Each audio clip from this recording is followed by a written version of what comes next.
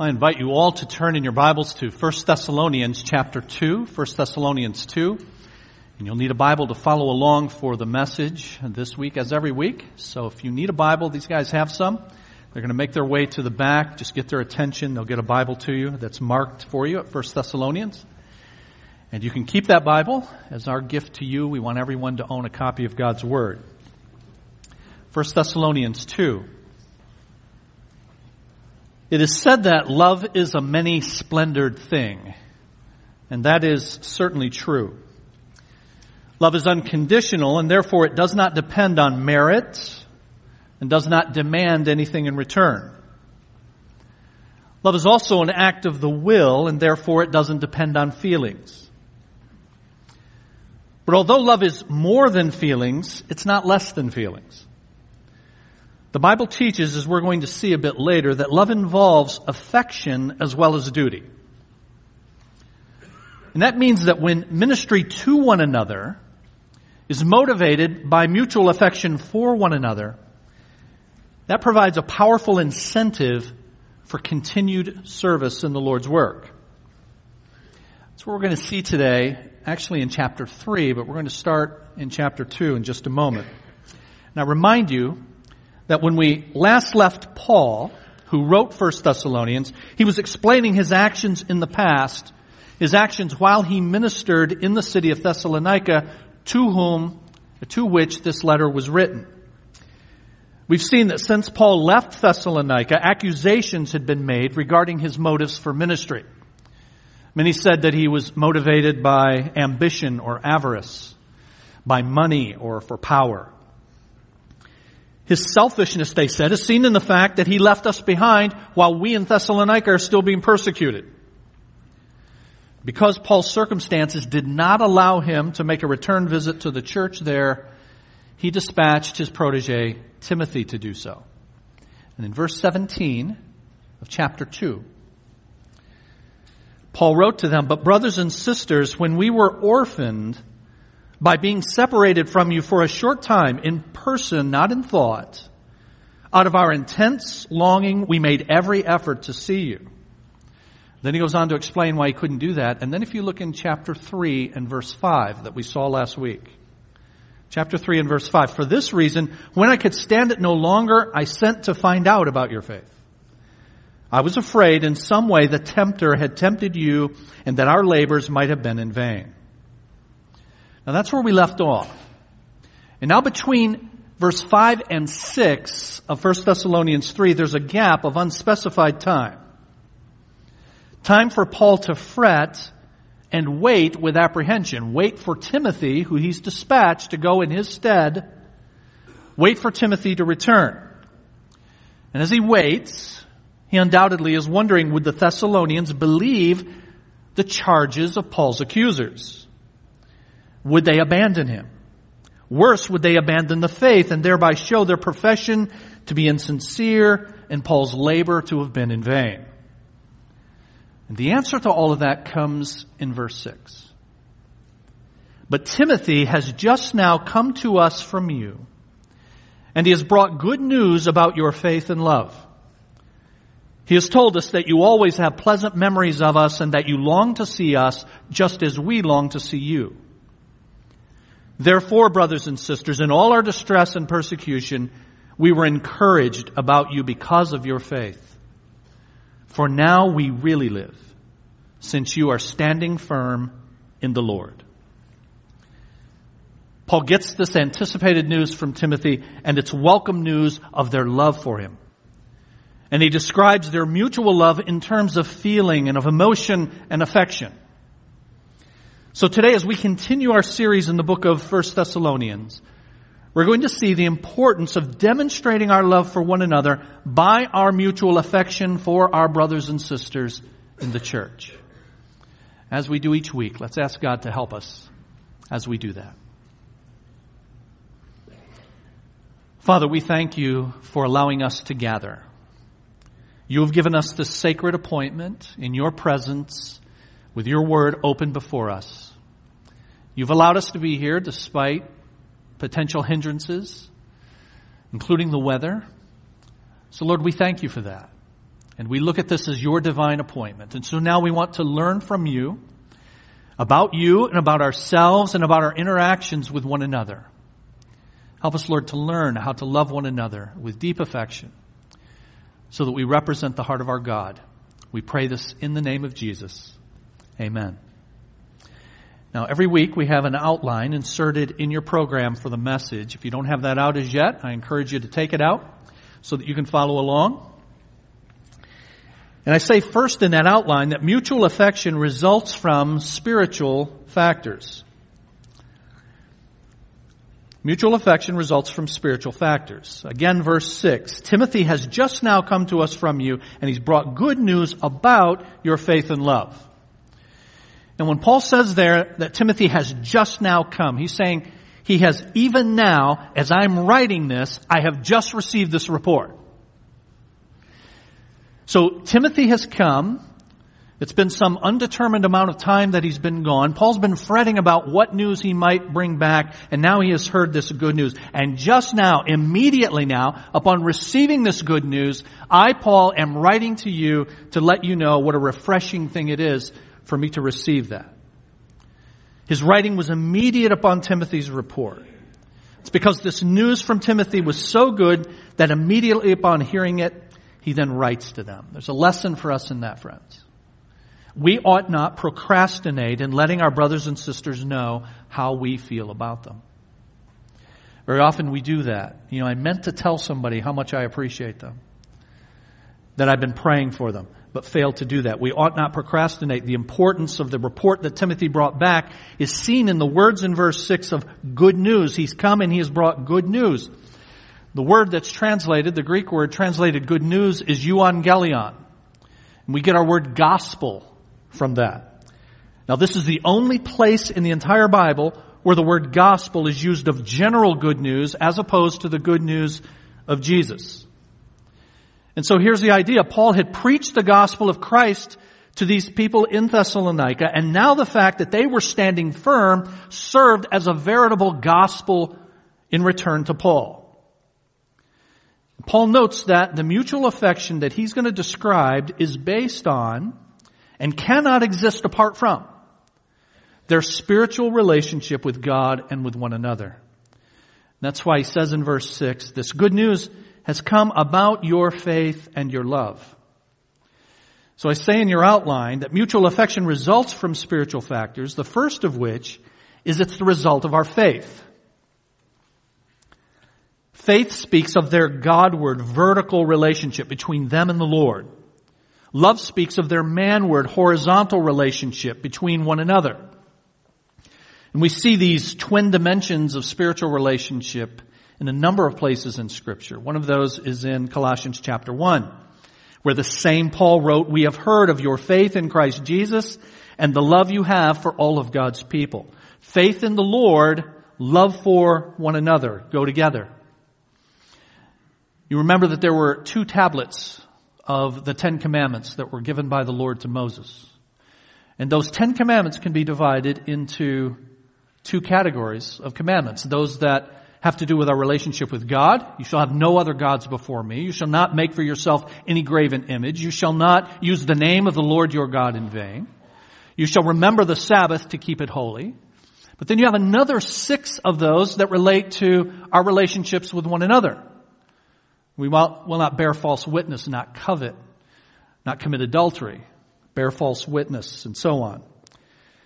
Jesus, in fact, was asked, what is the greatest commandment in the law? And you'll remember that he famously said in Matthew chapter 22 that there are 2. Love the Lord your God with all your heart, with all of your mind, with all of your strength. And he said, and the second is like it, to love your neighbor as yourself. And on these 2 commands, love God and love neighbor, hang all the law and the prophets.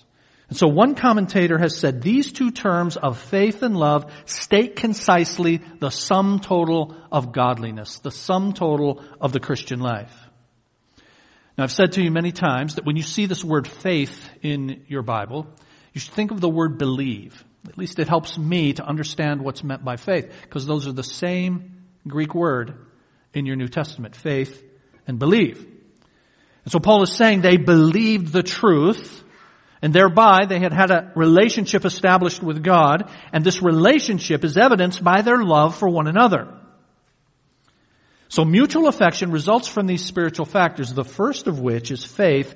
I say in your outline, secondly, it's the result of our love. There was no question that Paul wanted to see the Thessalonians.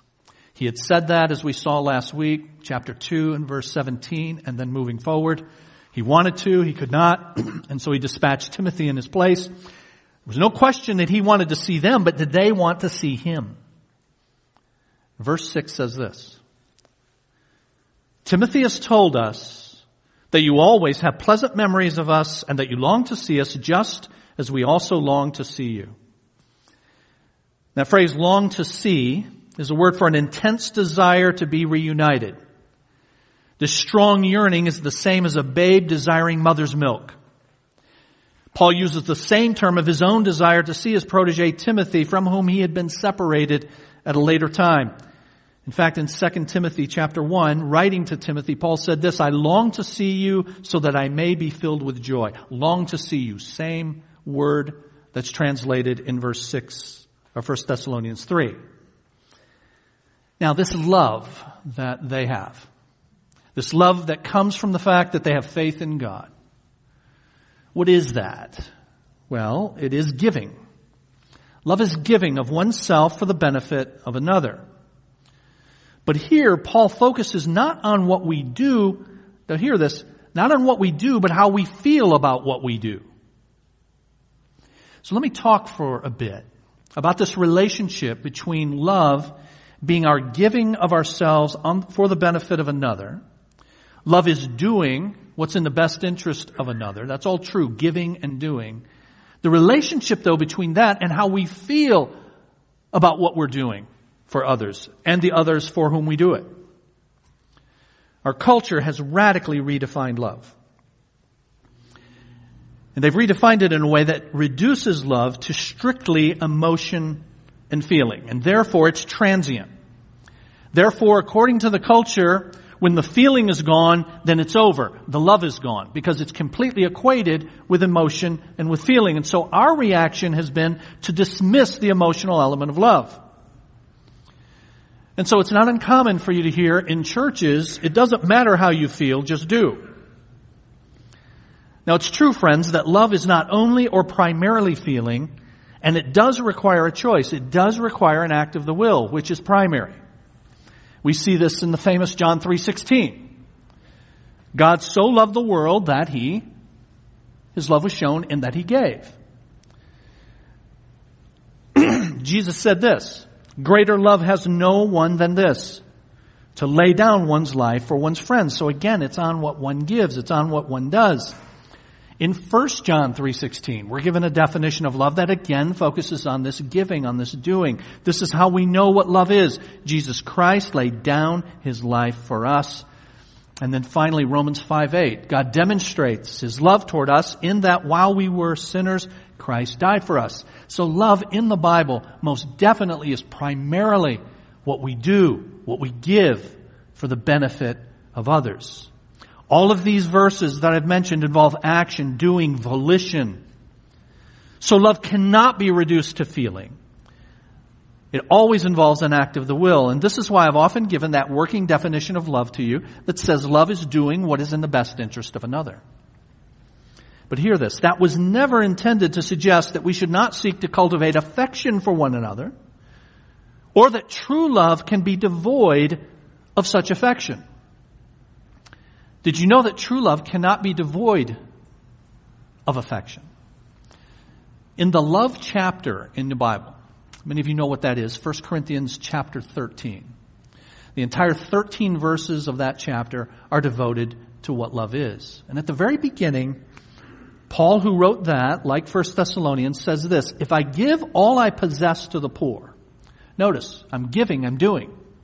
But if I give all I possess to the poor and surrender my body even to the flames, I sacrifice myself.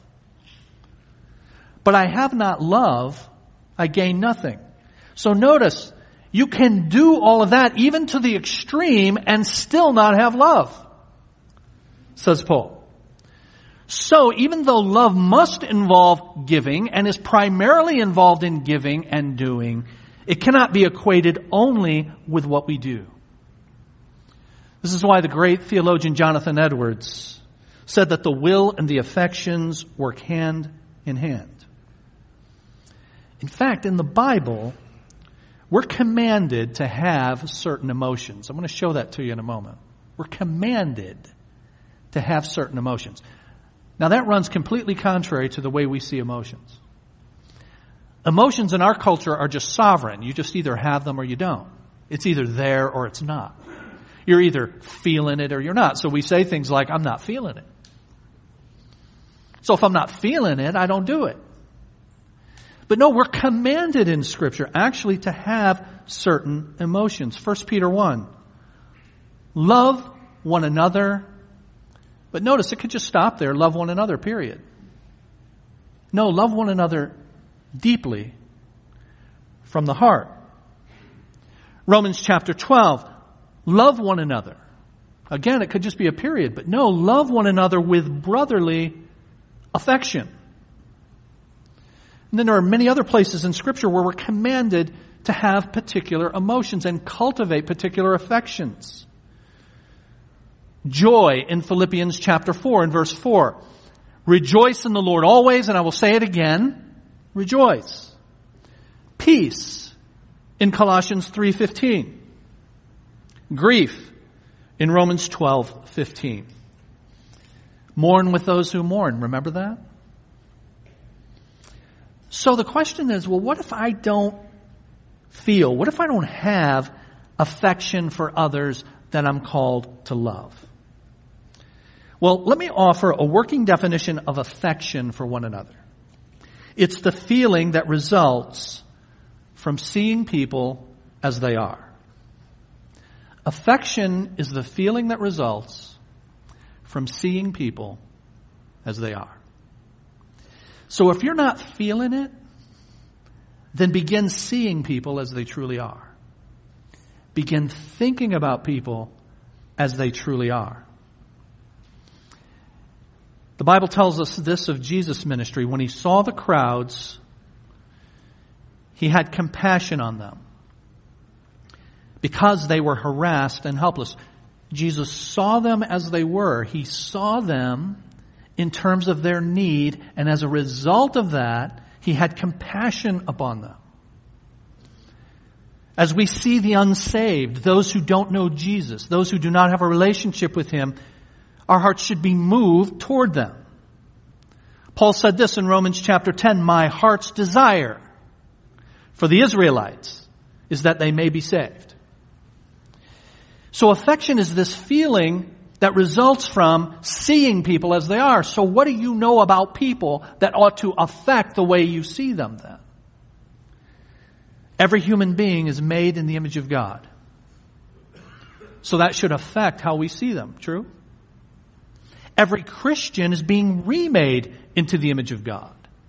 And God is at work in them, even if the pace of that change is too slow for our liking. When you see a fellow Christian, I ask you, do you see them as they fully are, or only as the annoyance that they can be? I mean, really. I told you this some time ago, but there was a guy said, many people in our churches are what he called EGRs. Extra grace required. And every church has extra grace required people. And I always say, now, if you're sitting here thinking, man, I don't know of anybody like that in our church, that means it's you.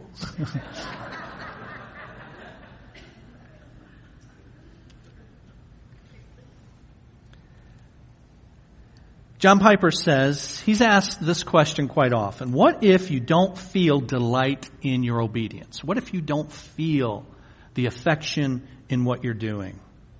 His answer is not to simply get on with your duty because feelings don't matter. His answer involves 3 steps. I'm going to give those to you on the screen. The first is this. He says, confess the sin of joylessness. Remember, the Bible commands us to rejoice in the Lord always. So confess the sin of joylessness. Acknowledge the culpable coldness of your heart. Don't say it doesn't matter how we feel. And then secondly, pray that God would restore the joy of obedience. And then thirdly, while you're doing that, yes, indeed, do your duty. Do it in the hope that God will rekindle the delight. Last weekend, Kim and I celebrated our 33rd anniversary. Now suppose on our anniversary I bring home a dozen long-stemmed red roses for her. I didn't, by the way. It's not a confession. We went away overnight and we had a good time together. But suppose I did. And she meets me at the door and I hold out the roses and she says, "Oh, Kenny, they're beautiful. Thank you." And she gives me a big hug. And then suppose I hold up my hand and I say, matter-of-factly, "Don't mention it. It's my duty." Loses something, doesn't it? In fact, she would probably lose something as well if I said that. So Paul's flow of thought here is this. Faith in God is shown by our love for one another. And our love for one another is shown by affection for one another. So the Thessalonians' loving remembrance of Paul was as it should be. One commentator has said, loving remembrance of former teachers, as Paul was to them, is a Christian duty. And in connection with faith and love, it's a fair evidence of Christian character. Dr. McCune, the past president of the seminary from which I graduated, would, every time he mentioned his former seminary mentor, he would say, "My esteemed teacher, Alva J. McLean." Every time he said it, "My esteemed teacher." And so they're saying this, we have this affection for you, Paul, because of your ministry to us and how we think about you. We long to see you. And Paul says at the end of verse 6, that feeling is mutual. The end of verse 6, Timothy has told us that you always have pleasant memories of us and that you long to see us just as we also long to see you. Now, friends, you know, Paul could have just skipped all the emotional commentary. But he understood the power of affectionate love. Now, I'm not so naive as to think that all is always wonderful between fellow believers. The fact is, it can be quite difficult to love each other because if we're honest, we're not lovable all the time. In fact, we can be downright ornery and even sinful. I get a kick out of these pictures that you see in, Christian books, magazines, or particularly in children's Bible stories. And you see a shepherd cuddling a cute little lamb in his arms. Do you know that sheep are really not all that pleasant? Now, I include myself in this because I'm a sheep too. But John MacArthur says, quote, "Sheep are dumb, smelly, dirty, and they have sharp hooves." I heard one pastor say, "I've got some people in my church I would not want to be handcuffed to when the Lord returns." I mean, the truth is, if we're honest, serving with one another can be difficult. But we're still called to do for one another and to think about one another as we really are, so that we're not only doing, but we're doing out of affection for one another. Serving with each other in love and showing our love to each other by what we say and how we say it and when we say it. It's not easy, but it's essential to our ability to build each other up. So, in your outline, I say mutual affection results from spiritual factors. And it results in spiritual motivation. When that kind of thing happens, then it's a motivator for us in a couple of important ways. One, it results, I say in the outline, in encouragement. Verse 7. "Therefore, brothers and sisters, in all our distress and persecution, we were encouraged about you because of your faith." That word encourage literally means to call alongside. It envisions putting an arm around someone in order to comfort them in their need. And this report from Timothy to Paul brought strength and courage in difficult circumstances.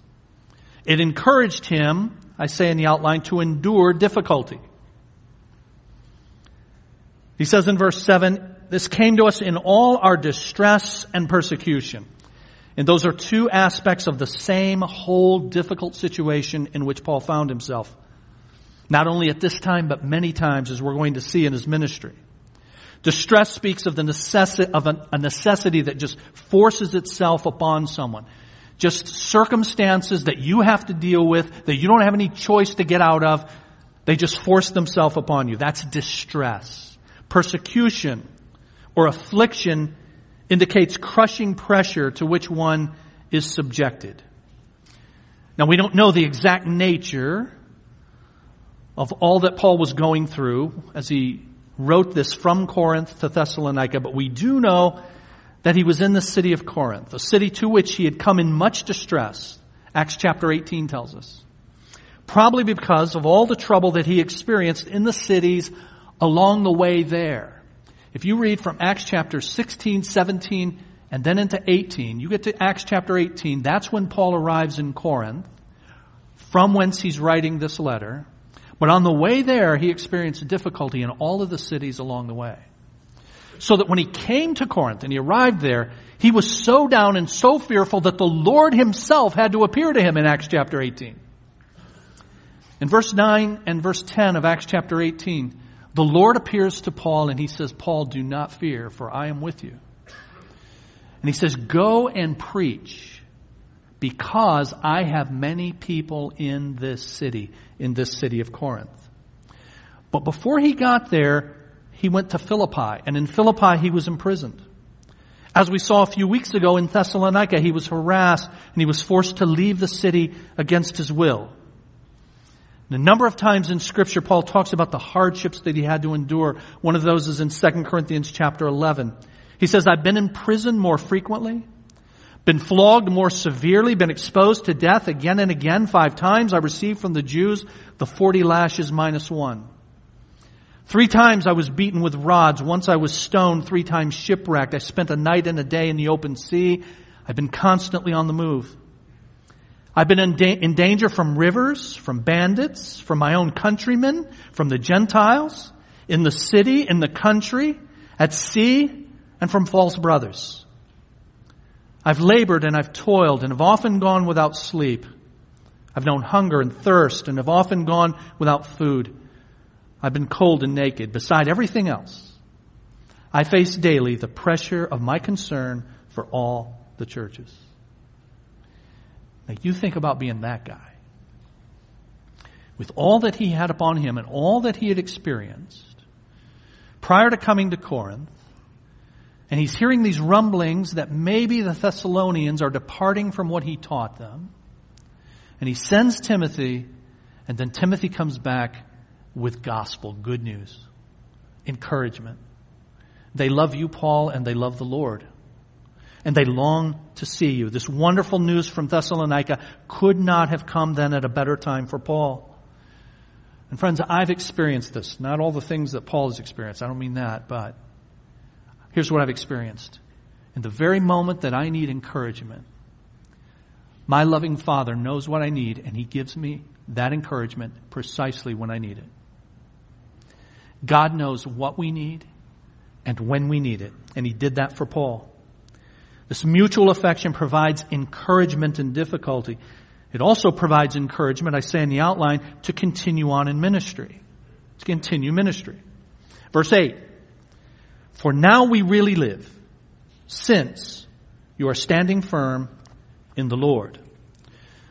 Paul and his associates had been given, as it were, a new lease on life. And that's because of the success of the cause of Christ, the winning of souls to Him and the continuance of souls in Him.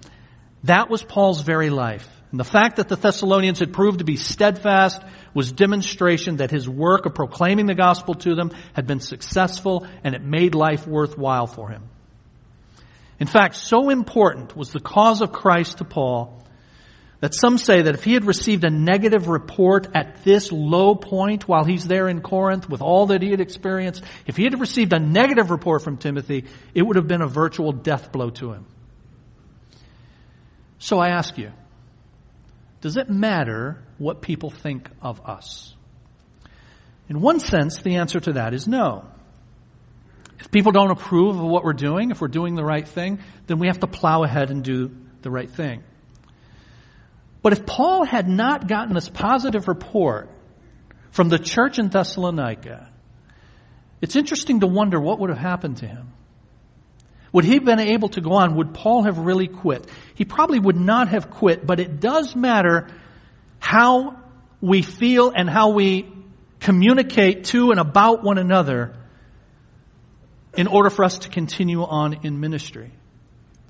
And Paul says that. He says that in 2 Corinthians. He says, when we came into Macedonia, this body of ours had no rest. We were harassed at every turn, conflicts on the outside and fears within. But God, who comforts the downcast, comforted us, this time by the coming of Titus. And so he receives good word from Titus at the time he needs it. And not only by his coming, but also by the comfort that you had given to him. And he told us about your longing for me, your deep sorrow, your ardent concern for me, so that my joy was greater than ever. He says to these same Corinthians, in the chapter just before that, we opened wide our hearts to you. We are not withholding our affection from you. You're withholding yours from us. As a fair exchange, I speak to you as my children. Open wide your hearts also. Do you see how much Paul needed to hear from them? That they were growing in the faith? That they were taking well and what he had taught, and what he had taught had taken root in their lives? We sometimes think we don't need each other. But when we think that, friends, we've forgotten at least two things. We've forgotten, one, that we are in a battle, a war, a spiritual war, and we need each other in the foxhole. And secondly, we've forgotten who the enemy is. It's said that the Christian army is the only army that shoots its own and shoots its own wounded. So mutual affection results in spiritual motivation. It results in encouragement, and I say in your outline, it results in prayer. And quickly, two kinds of prayer. Prayer of thanks. Verse 9. How can we thank God enough for you in return for all the joy we have in the presence of our God because of you? That's a rhetorical question, the expected answer to which is this: we can't thank God enough for you. Now the phrase in return is literally repay. How can we repay? Repay whom? Repay God. It's repaying God because God is the one who has produced these results in them. So how can we repay God enough for what He's done in your lives to make our lives then really worthwhile? But notice this, friends. It's repaying God because of you. So God is the ultimate one to whom our gratitude and thankfulness goes, but the proximate cause is you. Success in ministry that He has given in the form of those who are showing faith toward God and love toward one another. Sometimes we make an unnecessary tension between mentioning our thankfulness for others and still giving credit to God. In fact, I've known people who've said it's wrong to give public recognition of our thankfulness for others. That's a false tension. The Scriptures themselves are replete with examples of thanking God, yes, but thanking God for others. Philippians chapter 1, I thank my God every time I remember you. I thank God, but I'm remembering you. And then there are also the benedictions at the end of most of the letters of the New Testament where God's people are commended by name. So our mutual affection results in thanksgiving for one another, and then lastly in your outline, prayers of thanks, but also prayers of petition. Verse 10, night and day we pray most earnestly that we may see you again and again and supply what is lacking in your faith.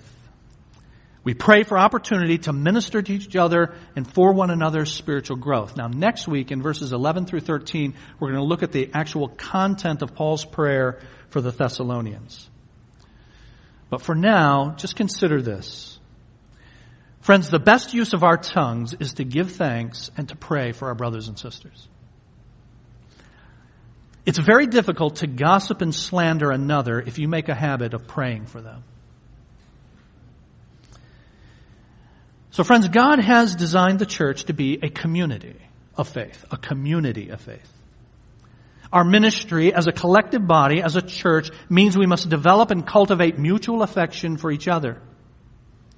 This means, among other things, that we must get to know one another so that we can discover how we can minister to one another, getting to know each other's needs so that we can pray intelligently for each other. For many Christians, the only fellowship they have with brothers and sisters is the back of their head during worship. Is that you? The only thing you know about the people in this room is the color of their hair because you see the back of their head every week. That's it. When we have our refreshment time, which we will do in just a few moments, that's purposely designed to give you time to get to know people. So do you take advantage of that? Or do you hide off in a corner and hear friends that ought not be? You interact with people, you find people that you haven't interacted with so that you can get to know them, so that you can get to know them to love them. That's why we have community groups in homes. That's why we have growth partners, for you to be in a one-on-one relationship with someone, getting to know them, getting to know their needs, praying for them, encouraging one another. Just a cursory reading of your Bible will reveal that God has called us to work together to accomplish His purposes. If you don't have that desire, pray that the Lord will give it to you. Confess the sin of not having the right desires. Pray that the Lord will give it to you, and in the meantime, serve God in His work in the hopes that the service itself will create the passion. Here's your take-home truth then. Christians should express affection for one another. Let's pray.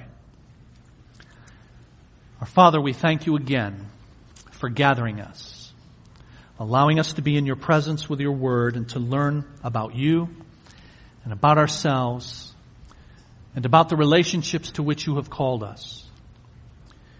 Father, I ask you to help me and help us as your people to not simply go through the motions this Sunday or any Sunday.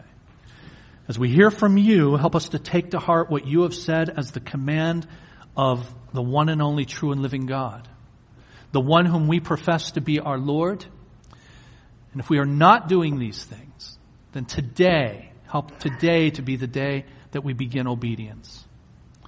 Lord, help us to reach out to one another, to love one another deeply from the heart, and through that, may those from the outside see that we are your disciples because we love one another.